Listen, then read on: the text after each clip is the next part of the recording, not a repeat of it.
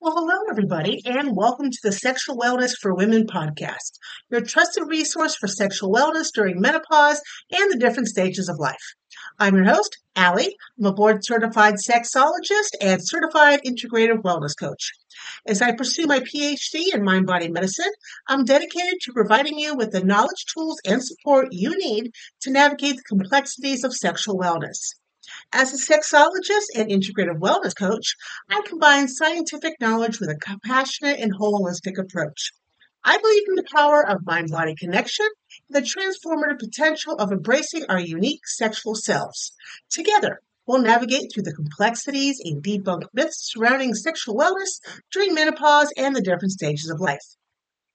So, whether you're in the midst of menopause, perimenopause, or simply seeking guidance on your sexual wellness, this podcast is for you. It's time to prioritize your sexual well being and embrace the vibrant, confident, and fulfilled woman that you are. Today is Thursday, July 27th, 2023. I want to thank you for tuning in and giving me a listen to. Today we'll cover navigating sexual time differences. If you'd like to find out more about me, sign up for sex coaching or a sexologist appointment, please visit thepassionzone.com. And don't forget, if you like this episode, please give it a 5-star rating, review it, or share it with 3 friends. We are on season 2, episode number 9. I will be getting that newsletter up and running again, so if you'd like to be a part of it, please visit thepassionzone.com and please sign up. Now let's move on to the weekend wellness tip. Staying active. Regular physical exercise can improve blood circulation, reduce stress, improve mood, and increase energy levels, all of which can contribute to a healthy sex life. Choose an activity you enjoy doing, like dancing, yoga, swimming, or even walking. This has us moving on to the topic this week, navigating sexual time differences. Now, when it comes to sexual relationships, timing can sometimes be a tricky matter to navigate. Everyone's libido varies, and people tend to have different rhythms and preferences that can make syncing schedules challenging. One partner may prefer evening intimacy after a long week, while the other is rare to go first thing in the morning. Such disparities can become a point of tension, but they needn't be. By applying the following action steps, couples can take these sexual time differences and maintain a harmonious and fulfilling sexual relationship. Number 1, and this seems to go without saying, communication is key. Communication is the cornerstone of any healthy relationship, particularly when it comes to understanding and meeting the other's sexual needs. Engage in an open, honest, and non-judgmental conversation about your sexual preferences, including the timing of intimacy. This could involve discussing factors like work schedules, energy levels, mood fluctuations, and other aspects that affect your sexual desires and availability. Remember, the goal is to understand each other better, not to point fingers or place blame. Number 2, consideration and compromise. Once you've laid your preferences on the table, it's time to work together towards a solution. This might involve compromising and making some adjustments to your routines. The morning partner could, for example, express intimacy later in the morning, while the evening partner might agree to wake up early for morning intimacies on some days. Mutual understanding and respect for each other's needs will help strike a balance that caters to both of your partner's desires. Number 3, plan intimate moments. Now, while spontaneity can be very exciting, scheduled intimate times can help avoid conflicts due to mismatched sexual timing.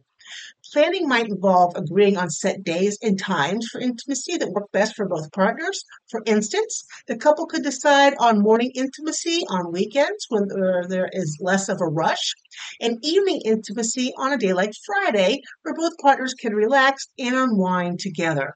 This approach ensures both partners' needs are met and helps avoid the feeling of neglect or dissatisfaction. Number 4, experiment with different times. Each person has a unique sexual clock that influences their libido throughout the day. However, these preferences aren't always set in stone. Encouraging each other to explore intimacy at different times, you might find that an afternoon delight or a midnight tryst suits you both. Keep an open mind and be willing to explore. The results might be pleasantly surprising to you. Number 5, utilize non-sexual affection. And I talked about sensual trust previously. Physical intimacy is more than just sex. There are numerous ways to express love and maintain a deep connection. Non-sexual displays of affection like cuddling, holding hands, a spontaneous kiss, a sensual touch can foster intimacy and connection even when you're not engaging in sexual activity.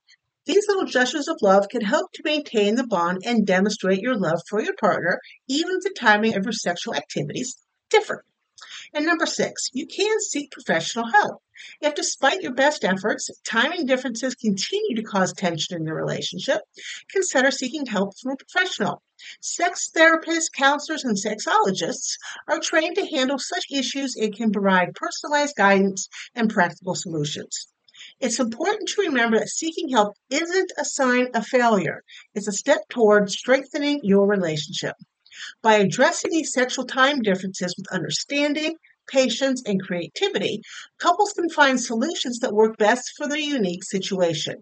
Remember that every couple is unique, and maintaining an open and understanding line of communication is crucial to overcoming these challenges.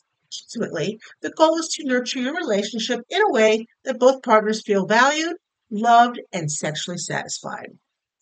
Well, we're here at the end already. I want to thank you for joining me here on the episode of Sexual Wellness for Women. If you found the information valuable and enjoyed this discussion, I would truly appreciate it if you could take a moment to rate and review the episode. Your feedback helps me reach more people and spread the message of sexual wellness. Remember, the more listeners we have, the more people I can help have their aha moments when it comes to their sexual well-being. So please share this podcast with your friends, family, and anyone who can benefit from our discussions. And speaking of helping others, don't forget to follow me on Facebook, Instagram, TikTok, and Wisdom. I share even more tips, tricks, and inspiration on these platforms to support you in your journey towards sexual wellness. Lastly, I want to remind you that you are a wonderful sexual being. Embrace your uniqueness, take care of yourself, and prioritize your sexual well-being. Remember, pleasure and fulfillment are your birthright. Thank you for tuning in, and I hope you have a passionate week ahead. I'll catch you next time for more empowering conversations on sexual wellness for women.